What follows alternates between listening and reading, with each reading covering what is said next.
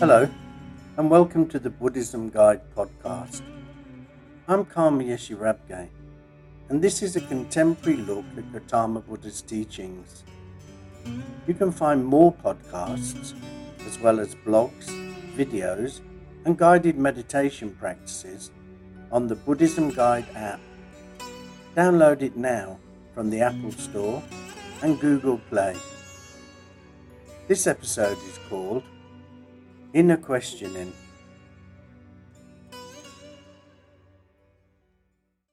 When you're trying to reduce the suffering in your life, it isn't about the answers you get from others, but the questions you ask yourself. Let me say that again. When you are trying to reduce the suffering in your life, it isn't about the answers you get from others, but the questions you ask yourself. Give this statement some thought. Is it true? I believe so. The answers from other people come from their take on the world, which is coloured by their concepts, perceptions, experiences, and worldview. It may be completely different from your experiences.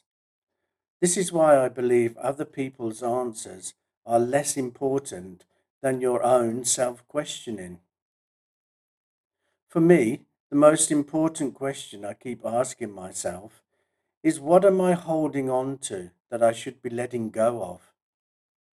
Before we can properly answer this question, we need to first understand that everything changes, and that includes your relationships, lifestyle, hopes, dreams, thoughts, feelings, and emotions. So, change is not only possible, it is a fact of life. But how many times have you heard people say that they've always been an angry person? And here you can insert whatever negative emotion you want to. Instead of trying to change, they simply carry on the way things are. Okay, I get it. It's easier just to carry on instead of making changes because it feels safer. It's your comfort zone. But remember, just because something seemed to work in the past doesn't mean it's going to work in the present moment. Not everything from your past belongs in the present. Now, this type of self questioning can be painful because we must be totally honest with ourselves. We need to take a critical look at our innermost workings and see ourselves, warts and all. Believe me, it isn't easy, but the rewards can be enormous. In my experience, the best time to look at what is working in your life and what isn't is at the end of each day. Sit quietly in the evening and look back over the day. See what situations worked for you and what didn't. Remember the things that worked and make a mental note to act in that way again. Now look at situations that didn't work out quite the way you'd hoped. Look deeply into why they didn't work out. Was it because of jealousy, pride, anger, desire, aversion, or some other destructive thought, feeling, and emotion stemming from your ego? Remember, these are your thoughts, feelings, and emotions, so don't go blaming others. That is not going to help you. Once you understand the root of the problem, you can start to mentally work through a more positive scenario. See in your mind's eye what it would have been like if you weren't driven by these destructive thoughts, feelings, and emotions. See what a more positive outcome looks like.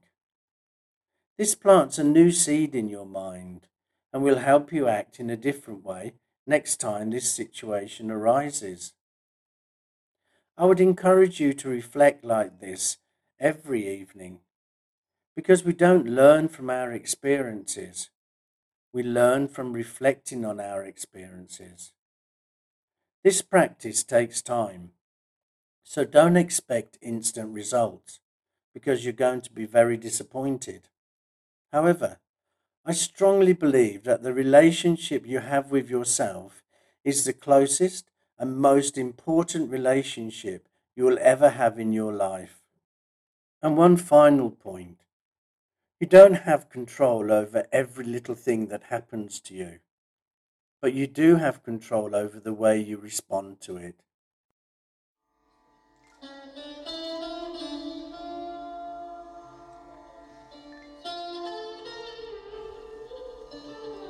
You can find more information about this and similar subjects in my books, The Best Way to Catch a Snake, Life's Meandering Path, and Ripples in the Stream.